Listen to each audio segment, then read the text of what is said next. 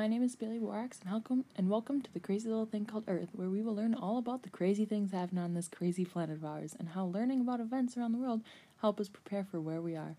Today we have the 1916 Valdivia earthquake in Chile, South America. On May 22nd, 1960, an earthquake hit Chile at a 9.4 to 9.6 on the moment magnitude scale and lasted about 10 minutes.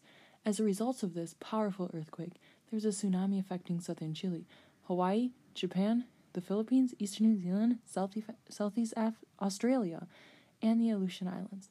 To talk further about the details of the earthquake, we have with us three special guests. Hello and welcome, Freddie. Can you help us understand what an earthquake is and how it happens? Absolutely, I can. So an earthquake happens when two plates break along the fault. A fault is where two plates meet and sliding occurs. Now, there are multiple different types of faults, which are classified on how the rocks on each side of the fault react to the earthquake. Before I can say anything more, you have to know that a footwall is the block of rock underneath the fault plane, and the hanging wall is the block of rock above the fault plane. A normal fault is when the hanging wall slides down the footwall with ease. This type of fault is caused by tension stress pulling the crust apart. The opposite of that is the reverse fault. This is when the hanging wall slides above the footwall, which is caused by compression stress. Next, there's a strike-slip fault, in which two plates move opposite each other horizontally, caused by shear stress. The last one, and the one that the Valdivia earthquake was, is the thrust fault. A thrust fault is when the hanging wall moves up the footwall, but the footwall shifts down to less than 45 degrees below the horizontal. Thank you. Now can you tell us why we need to be worried about earthquakes? Like, what can happen because of them?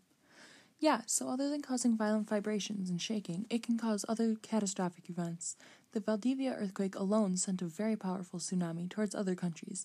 It also caused landslides in the southern Andes. Added to that, it caused a siege in Panguipulli Lake. It caused 26-foot waves to hit the shore of Chile. And lastly, what kind of earthquake was Valdivia? The Valdivia earthquake was a megathrust earthquake, which means that the hanging wall of the plate moved very much across the footwall and pushed the footwall very far down.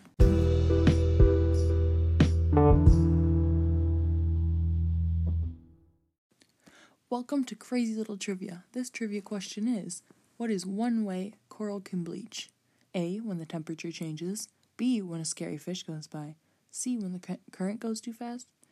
The answer is A, when the temperature changes. Hello and welcome back. Our second guest today is our geologist. So I have a few questions for you. First being, what happens to an earthquake with the different kinds of plates? Well, there are three different kinds of plate-on-plate earthquakes. There is an oceanic and oceanic earthquake when two oceanic plates collide. There's continental and continental when two continental plates collide. And there's the one that the Valdivia earthquake was, the oceanic and continental, when one of each plate collides. Thank you. Now, has there been any other major earthquakes on or near the site? There weren't any as big as the 1961, or one that I know of that was very big. Since this was the biggest earthquake in Valdivia and very violent, how many people died? Well, we don't know for sure, but we say somewhere around 5,000 to 7,000. This earthquake also left around 2 million people homeless for many, many months.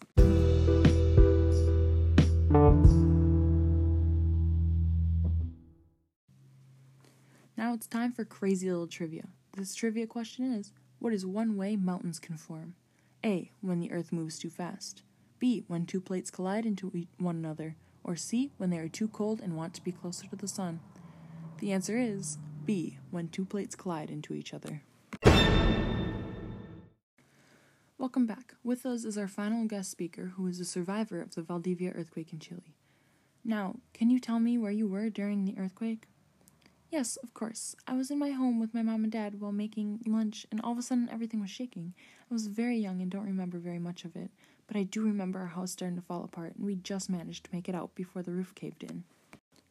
Now, you said you were very young, but do you remember what happened to the places all around you? Oh, that I do remember. Everything was falling. There wasn't a single building that was standing during that earthquake, and if there happened to be, it was torn down during the tsunami. Do you remember anything about the tsunami afterwards? Somewhat. I just remember the shaking stopped, and then a couple of hours later, everyone was moving away from the shore. I don't know what was happening, but I saw people running and I just followed. When everything was over and I went back there, nothing was standing. Even if you could have saved something from the earthquake, it was all ruined then. That wraps up everything for today. Thank you to our 3 guests for coming in and sharing their stories and facts with us. That's all for today on the crazy little thing called Earth. Tune in next time to hear more about what this crazy planet has in store for us.